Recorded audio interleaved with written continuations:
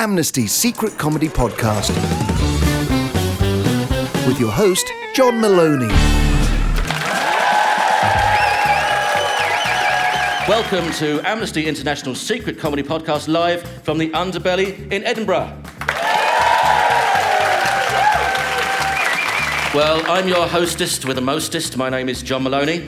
So, right, let's get ready to let the secret out the bag. We've got stand-up from Lee Camp and Diane Spencer. We'll be discussing teddy bear eyes and balls of steel with Alfie Moore and Mark Dolan. Beardy Man will be dropping in some bear beats and spitting sick lyrics. That's a youngster's reference. I don't actually think he's ill. And if you like everything you hear, make sure you keep listening to the end of this podcast to find out where you can contribute to the human rights organisation Amnesty International. But first, let's hear from the man who dares to shine an evangelical light on the darker recesses of modern media. Oh, and he's pretty funny too.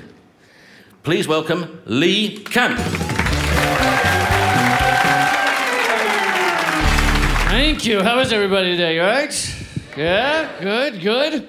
I'm excited to be here because I think that even something like the Amnesty International podcast is an important alternative media, because the media now is a pile of shit.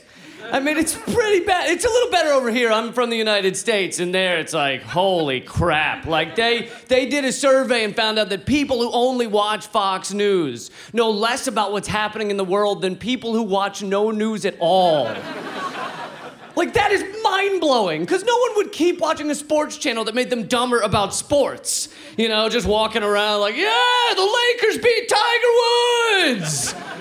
People are like, I don't even watch sports, but I'm pretty sure one of those is a basketball team and the other's like a tiger or something. I flipped it on the other day, Fox News, because it is my favorite comedy channel, and they were covering a viral video of a toddler on stage, because viral videos are news now, of a toddler on stage singing, and the church is cheering, and the lyrics to the song are, "Ain't no homos gonna get into heaven." And it's viscerally repulsive, right? It's repulsive to picture parents. They had to sit him down over weeks, and teach him a song with a double negative in it. I mean, terrific. It's a positive song because the ain't and the no cancel each other out. So it's saying gay people are going to get into heaven. But still, grammar is so important at that age. It really is. But our media is so bad. You know what we need is uglier reporters. We do, because you don't see them often. There's a lot of actors now, but every once in a while you'll flip on CNN and you're like, oh, that guy worked for his job, right? He fought his way to the top. He didn't get any favors, you know. That's why the BBC's more reliable. That group of cross-eyed walruses they have on there are journalistic geniuses. You know, what do I get? What do we get in the United States? It's just a group of square-jawed dickheads and bright-eyed bimbos who missed the cut on the American Idol auditions, so now they're reading the results of the G8 summit to the entire country when they clearly think G8's a vitamin. But I guess journalism is just another casualty of the war on terror, right? The war on terror that never ends. That we will give up. It seems like people will give up any right to be protected from terrorism, freedom of speech, freedom from unreasonable search and seizure, to be protected from terrorism. Twice as many people in your country and my country die from peanut allergies as from terrorism. So you see where I'm headed with this. We need to work equally hard to protect ourselves from peanuts, all right? We need a peanut alert chart. If someone leaves a bag of peanuts unattended, we gotta blow that shit up. We do. We gotta drop Marines into the Planters compound to shoot Mr. Peanut in the fucking face, all right? That goes too for anyone who wants to wear a monocle and a top hat. You wanna dress like a peanut, we will treat you like a peanut. Not even gonna get into pistachios. Who knows what's going on there? They got a shell like an oyster and a face like a moldy shriveled corpse's nipple. You know they're up to no good. You have to talk about these things. It's important to talk about these things. And whenever, you know, people don't like it, people get uncomfortable, they tell you, oh, just stop ruffling feathers, just be quiet. I'm told I'm too political. Oh, Lee, you wear your politics on your sleeves and your thong on the outside. And I'm like, that was one time, all right? That was one time.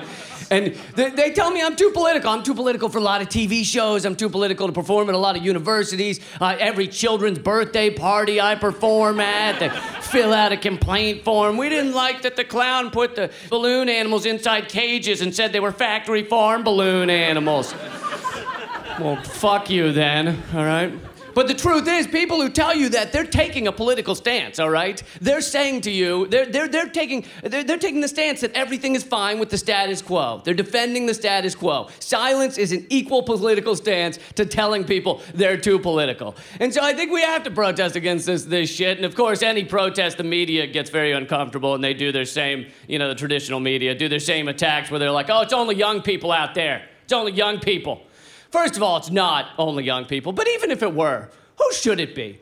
Who's got to sit around in this shitstorm for the next 70 years, breathing the tainted air, eating the mutated fish, watching the fetid reality shit on TV, create a nation of malignant imaginations? It's young people, all right? We're the ones who have to sit in this rancid bathwater, twiddling our thumbs and flicking our ding-dongs and going, hey, remember back when we could have changed things? We should have, changed things.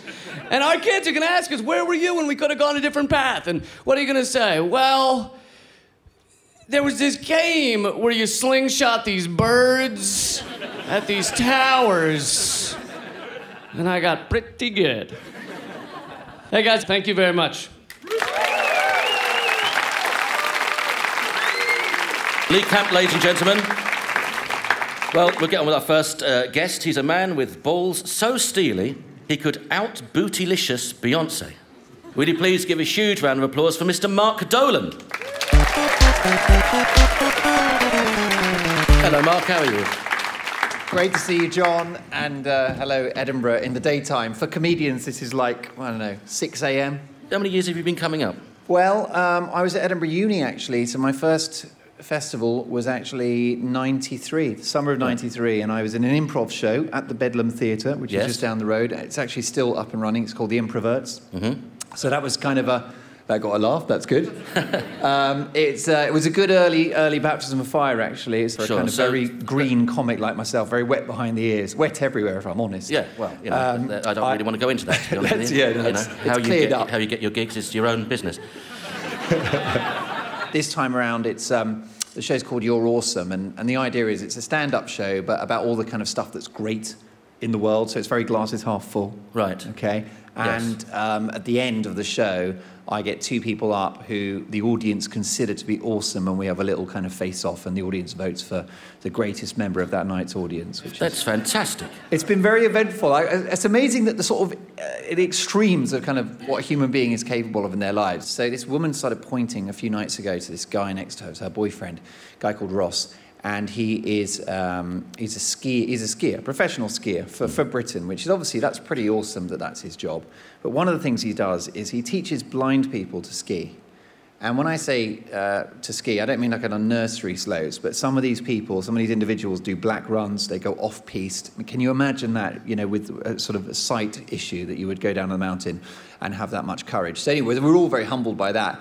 But at the other end of the scale, there was also a woman from Falkirk, who had 3 freckles in a straight line on her left foot.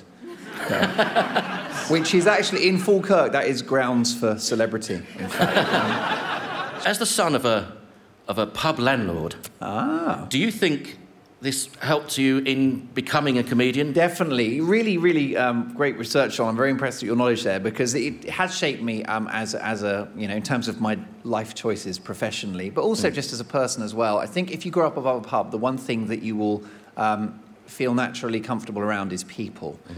Because from the very, very, moment that I was born, really, I was just, passed from one drunk stranger to another. Right. It was the 70s. So you didn't know your family very well then? You didn't know your family? No, a lot of that. And it was amazing, because I remember getting bored in the school holidays, and this was the 70s, so we had, it was the 80s actually when I was growing up, and we had 2 hours of children's telly every day in the morning, and that was it, nothing to do in the school holidays. So I used to go downstairs to the pub and just kind of hang out with the customers and collect a few glasses. Drink, basically. Yeah. It's a strong lager. Skull at the time was my tipple. So no, I really, it was immersed in humanity, if that doesn't sound too kind of dramatic. No, not at all. When I was a kid, I used to be in a Ceilidh band with my mum and dad. It's true, we were in a band called the Aaron Ayres. You won't have heard of us, we were rubbish. And I think that kind of, working in that kind of environment, that does actually, maybe bring out the performance side of you as well, because I was always in social clubs and stuff, but I used to play the accordion, and Oscar Wilde said the definition of a gentleman is somebody who can play the accordion, but chooses not to. Now, the moves you learnt for Bootylicious by Destiny's Child on Let's Dance for Comic Relief. Yeah, that wasn't a major gear change in the conversation, was it, by the way? No, we had to move on. The small matter of me dressing up as Yes. a woman on national television, which Yes. I'm still getting flashbacks about, because I did Comic Relief, which is, of course, another fantastic cause, and I paired up with, I don't know what the word, if it's three of you, I don't know how you pair up, but there was a trio of Sean Keaveney from the BBC Six Music Breakfast Show, Yep. Hal Cruttenden, an esteemed comedian and colleague of ours, and myself, and we were Destiny's Child. We were renamed for one night only Destiny's Dad, okay? Because doesn't matter how much makeup you put on us, the masculinity just pours out of our very beings. So it was a hell of a thing. Do you know what? One of the hardest things I've ever done. Well, dance takes a lot of discipline, doesn't it? Unless you've had about 6 pints, and then it's very easy. Correct. So that's how I tend to start dancing. Well, it's been awesome to talk to you, sir. Let's hear it from Mr. Mark Dolan, ladies and gentlemen. Mark Dolan. Thank you. Cheers, John. We've still got the awe-inspiring human beatbox Beardy Man. And remember, if you keep listening right to the end, you can find out how you can help Amnesty International. So keep listening. But now we have more stand-up. This woman's comedy is such a force of nature, she's even had a hurricane named after her. So batten down the hatches and welcome Diane Spencer.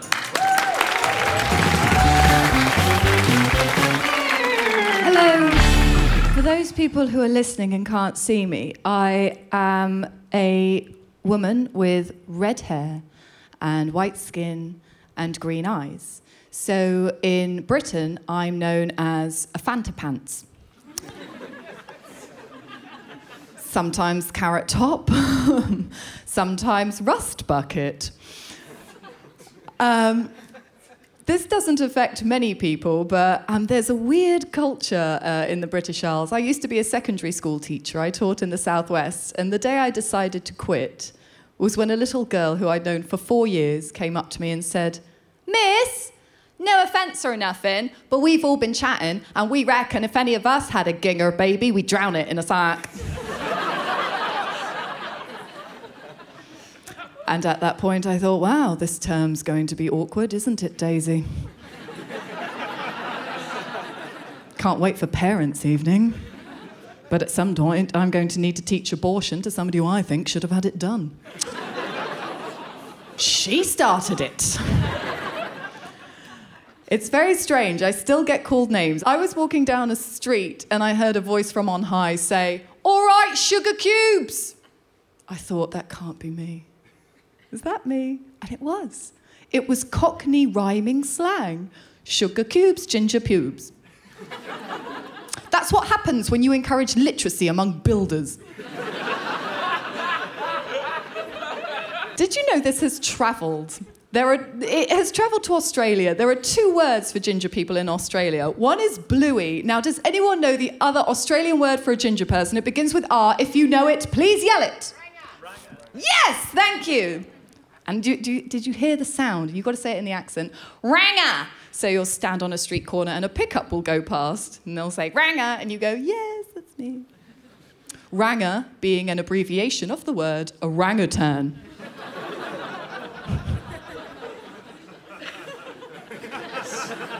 Yes, Australia, because calling a human being a monkey based on that person's colour, no, Australia, that's fine. There was recently a ginger march down the streets of Edinburgh. It was our first ever ginger pride parade. Yeah. Organised by a ginger comedian called Sean Hitchens. And do you know what? Why would you organise to have all the gingers of Scotland in the daylight marching for an hour and a half in August unless you wanted to burn us all to death? They just wanted us all in one place. I have a friend who is so desperate to be well thought of, her opinions are never her own. She sadly takes everything she thinks of from the paper. So she'll be stood there in her Habitat kitchen, and she'll be there with all her posh cookery books, Jamie Oliver, Nigella, Heston Blumenthal. And she'll have a big creosote pot, and she'll be putting all these weird ingredients like twigs and eggs and beads. and creme fraiche. It's yogurt. And she'll be stirring her cauldron like a middle-class witch.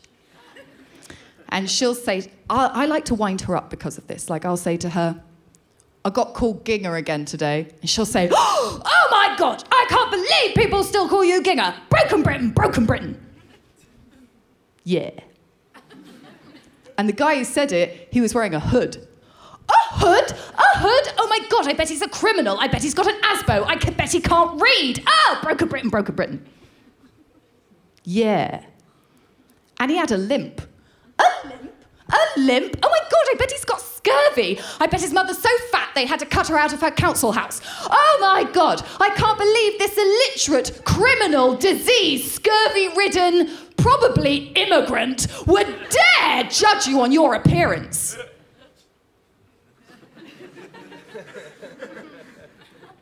And he was black. Maybe he was having a bad day. My name is Diane Spencer. Thank you very much. Diane Spencer there, ladies and gentlemen. Fantastic. We'll continue our cavalcade now. Mark Dolan is still with me, and I'm going to introduce our next guest now. He's an ex-copper and gambler who, at the age of 8, bet his teddy bear's eyes in a game of 3-card brag and lost. Please welcome Alfie Moore. How are you doing, Alfie? I'm good, John, thank you. The show last year was about the riots, did you say? The story behind last year was I wrote a show called I Predict a Riot. Right. That was in 2011. The plan was to bring it here in 2011. I was still in the police. I couldn't get the time off work in August because there actually was a riot that year. So Fantastic. Timing is everything. Comedy timing. I cancelled Edinburgh and changed the title to I Predicted a Riot and brought it the year after. All right. Yes, so that's...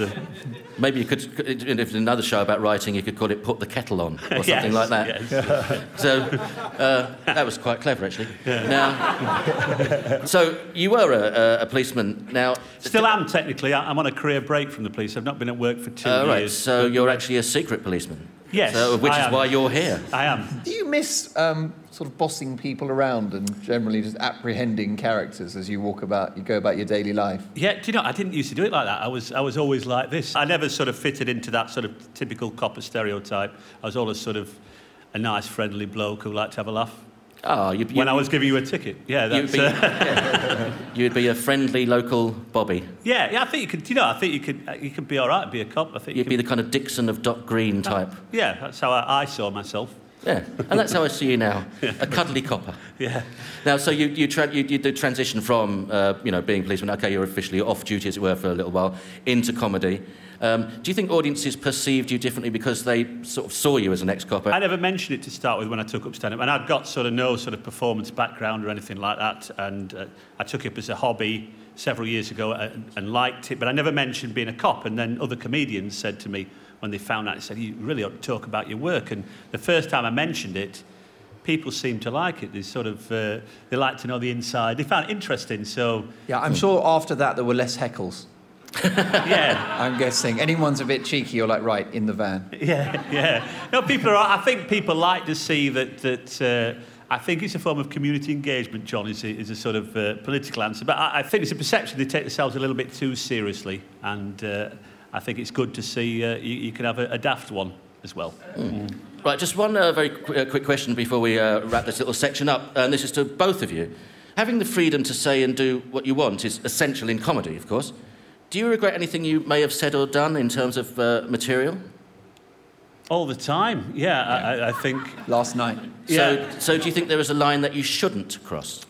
Personally, I do. I think, and a lot of comedians think that are appalled when somebody gets sent to prison because they've released something on Facebook or Twitter or whatever, but I think there's a line. Certainly the cases where there's been a death and you've got a whole group of people, a family that's very, very clearly very upset, and understandably for somebody to come out and say something offensive online about that incident. What's interesting is that I think there are different forums. John, you're such a ridiculously, incredibly experienced comedian, and you'll know darling. that the audience guide you in terms of taste and things like that. I mean, that's the most helpful thing, is that the public are the arbiters. And that is why, obviously Amnesty International is an amazing organisation, and why free speech is so important, is that actually as comedians, for example, we're allowed to go as far as the audience will let us go, not a bunch of policemen or security officials, government characters at the back of the room, which is how it is elsewhere in the world. If I could be the public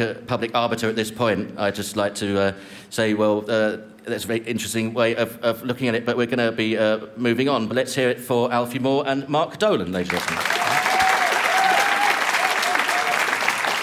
Our next guest has set himself the challenge of recording a live album every day for a month. It's the lyrical shaman and award-winning beatbox sensation that is Beardyman. That's good, getting applauded before you've done anything. I really like that. Can you explain to anybody who doesn't know what you do? I started out life as a baby. I was a beatboxer about 7 years ago, and I won a couple of national beatbox championships. Yes, they exist. Okay, now can I stop you right there and ask you, because I am about 80, what is a beatboxer? A beatboxer is someone who goes for a living. Oh, blimey. Wow. That's fantastic. Where I come from, that's just known as sinusitis. So, one album a show, without any instruments, and this is how you do it. Now, when did you first start to beat your box, as they say? Well, that's a very personal question. I first started to beatbox when I was about 3. 3? So, when most of the other kids were learning to talk, I was learning to do noises, and yeah. No, did you have difficult communication skills when you were young, or...? Yeah, actually, I used to just blow raspberries at kids. I used to, my parents were really worried because they'd come to nursery and they'd be told that their 3-year-old child was just going around to other kids going like this. So I had this raspberry chart. It was very progressive parenting. There was this chart in my kitchen with stickers, little gold stars, and I'd get chocolate if I didn't blow raspberries. It was this whole system. But it just sublimated the urge. So now it's so my parents wanted me to have a job, but now I do this, and it's kind of their fault, I suppose. Excellent. Paging Mr. Freud. Are you up for, as the youth of today like to say, are you up for dropping some beats for us right now, sir? I will totally drop some beats right now. Excellent. Yes. Before you do, let's say thanks to all the guests on today's show. Alfie Moore, Mark Dolan, Lee Camp, Diane Spencer. I've been John Maloney. Don't forget to keep listening right to the end to find out how you can help Amnesty. Alan Davis is in the hot seat tomorrow, then it's Julian Clary for a couple of days. Take it away, Beardyman.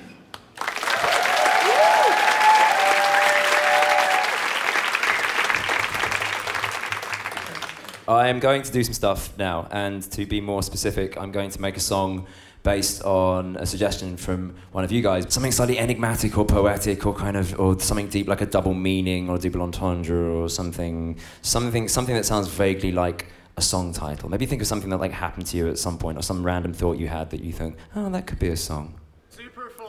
Super Falafel. No, let's talk about this. Does that sound like a song title? It could be a song title. Super Falafel. It would be a kind of psychedelic thing, really, wouldn't it? By an Israeli trance band. What I want to sort of make clear before I start is that everything you're about to hear is made from my voice. Nothing you're about to hear is not from my voice. So let's go. This is an Israeli track called Super Falafel, and it goes a little bit like this.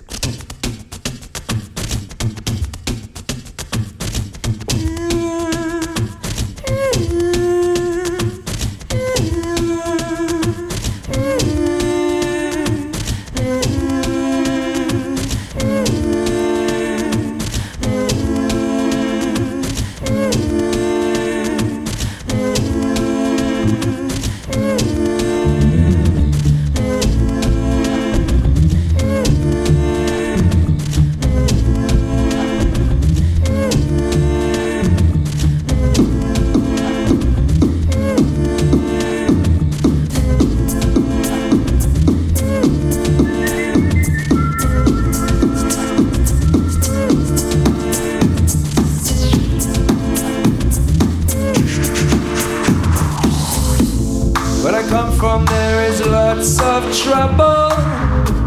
See, I live in a biblical bubble. People who have multiple claims to a land that's the same area, multiple names. Oh, there's lots of bad things that are perpetrated by both sides. It hurts me one night when I think about it. I'll get uptight. There's such a kerfuffle. We need a super falafel. Cause yes, some confectionery, some food that is really, really, really good will solve the crisis. It'll be so nice, yes. To solve the problem, we need to stuff them all. The people that the people that the people that the people need. People that the people need. People that the people need. Some food they can all rally around. Then we can find some common ground. We need a super falafel and the people can eat it. There is lots of strife, but just we can beat it if we all agree that the chickpea is a good food stuff. Now people listen to me. There is lots of strife, but just we can beat it if we all agree that the chickpea is a good food stuff. Now people, we need it.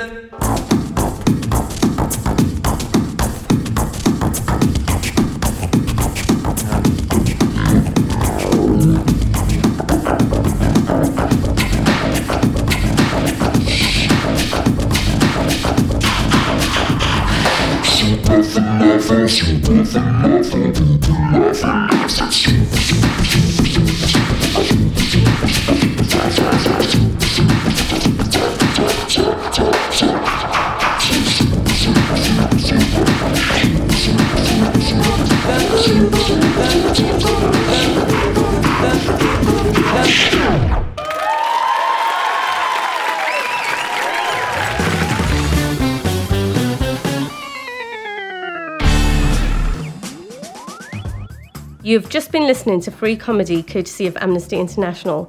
Please make a donation to our vital work. My name is Champa Patel and I'm the head of casework and activism, and I've worked for Amnesty International for nearly 4 years. I work with a team where we support anybody who wants to raise their voice, take action or show their solidarity with individuals who've been targeted just because they're defending their human rights. We know from the voices of those we've worked on behalf of that even a simple letter can provide so much hope when dealing with the most awful issues. For example, last year we worked on the case of Azza Suleiman. She's an Egyptian woman who was beaten by soldiers and knocked unconscious during the demonstrations last year. As a consequence, she now suffers from memory problems and nobody has been brought to justice for the harm done to her. After our campaign, she wrote to us and she said, "Governments won't change without people raising their voices." She also said that she got so many letters from Amnesty, she thought all of England had written to her. People like Azza continue to inspire me. I feel really lucky to work for Amnesty. After almost 4 years, I still can't believe I get to do this. I do this work because I believe fundamentally in human rights, equality, and social justice. It's a real privilege to be able to work with so many passionate colleagues, as well as the many courageous individuals we work with who face such great risk in order to protect human rights. To find out more about my work in Amnesty, just go to amnesty.org.uk and please donate just £5 by texting truth and your full name to 70505. Thank you.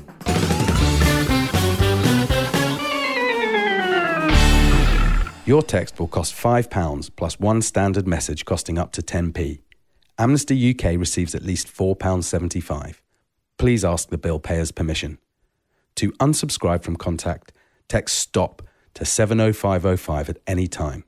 Full terms and conditions at amnesty.org.uk/SMS terms.